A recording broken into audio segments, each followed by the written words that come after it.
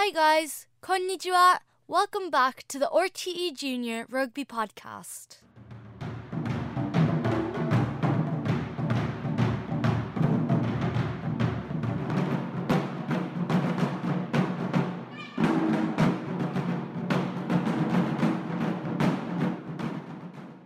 That was the kids from the Experience Japan Taiko team who are based in Dublin. Over the weekend, Ireland played New Zealand in the quarterfinals. After the pool matches, where everyone plays, it goes to the knockout stages. In the knockout stages for the Rugby World Cup, there is a quarterfinal, semi-final, and a final. If a team lose any of these matches, they are eliminated from the competition. Unfortunately, as we lost 14-46 to New Zealand, we won't be going forward to the semi-finals. This week, we travelled to the Galway Corinthians Rugby Club, where a rugby tournament was taking place. Here's what the girls from Buccaneers thought of the match. Hey guys, I'm Emily. I love rugby and I would love to be in second row because I'm inspired by my cousin Cian, who's amazing at second row. And these are my friends. I'm Leisha, I'm 10 turning 11 and I'd love to play 10, the kicker, because I've got my inspiration off my brother who's really good. I'm Sally, I'm 9 and I love rugby. I'm Amy and I'm 10. I think they played their best, just New Zealand kind of came out on top and kind of punished them. But I think a bit of it was because Budniaki wasn't with them. New Zealand probably had a lot of feelings gathering up because of last time. And I think also Budniaki, if they had them, no hate on anybody else, no other players, but if Budniaki wasn't suspended, then they would have that extra oomph and might have just about got there.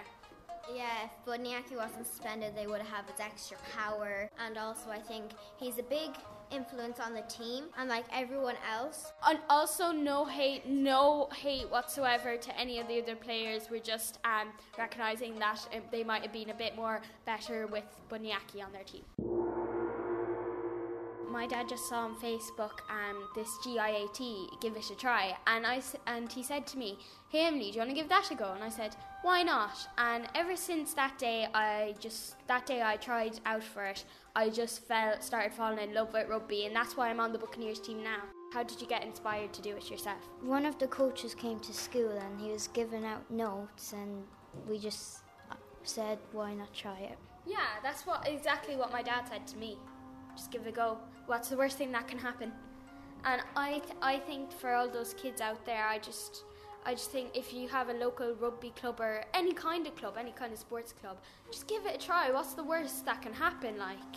And I also think that people think that girls can't play rugby, but girls are just as good as boys. And girls we can get mucky when we want to. Girls out there, listen, you can do it. If we can do it, you can do it too. Well done, All Blacks. You won that fair and square, but we'd love to send another message to the Irish team. Just well done, lads. You had loads of drive, loads of confidence. You're amazing, guys. Don't put your head down. One game, one loss doesn't mean you're going to beat them next time, trust me.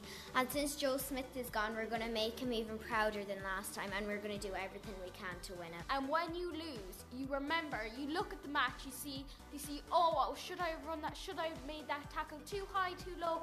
You look at that and you perfect your tackles, you perfect your passing, you perfect everything, and just keep going through it, and through it, and you just end up perfecting it. Remember, guys, don't give up. You're an amazing team and you've stuck together for a long time. You can do it. And I bet, like us, you guys are a second family to each other, just like us. Back to you in studio.